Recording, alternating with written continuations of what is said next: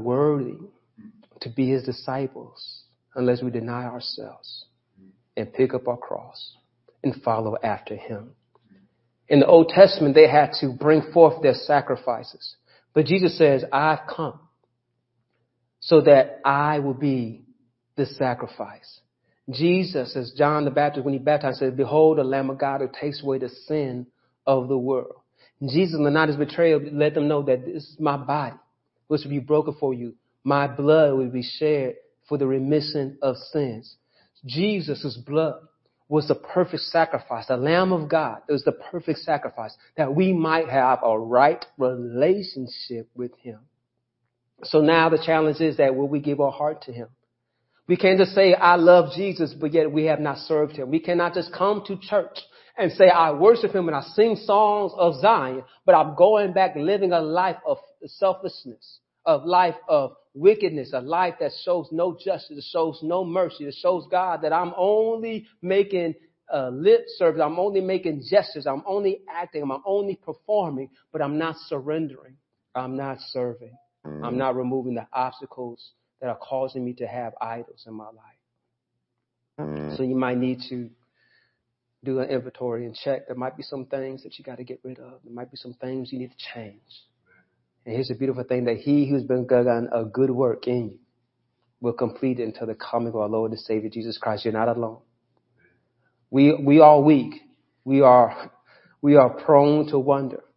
But our God, hallelujah, has gifted us through Jesus. If you confess Jesus Christ as your personal Lord and Savior, then now you have the strength and the power of the Holy Spirit, that you can put on the power of God and all his might, and you be able to stand against the wicked schemes of the enemy that will have you fooled and have you deceived if you do not allow God to open you up to see his wicked schemes. That's why we pray that prayer, and when we say the Lord's Prayer, right? Lead us not into temptation, but deliver us from evil. And so now we can call on him who's able to keep us, and he was to keep us and defend us and hold us until he comes back again. And so we surrender to him. We serve him. We worship him. We let our words line up with our actions. We don't give empty promises. We don't give insufficient funds. But we are women and men of our word. And we reflect the word, the living word, by loving and caring one for another. So when we worship God, we worship him through justice. We worship him through mercy. We worship him through compassion.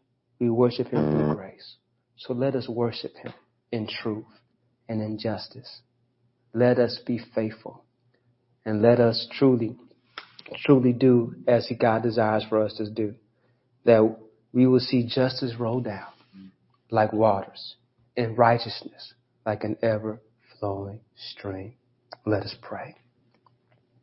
Mighty God, we're grateful that your mercy endures forever. Forgive us, God, for times that we've been self-righteous and we've judged others. But Lord, we have not looked upon our own hearts and our own intentions and our own actions. Show us the wickedness, Lord, of our ways. And Father, we pray that we will turn to repent and truly walk in your power and in your might.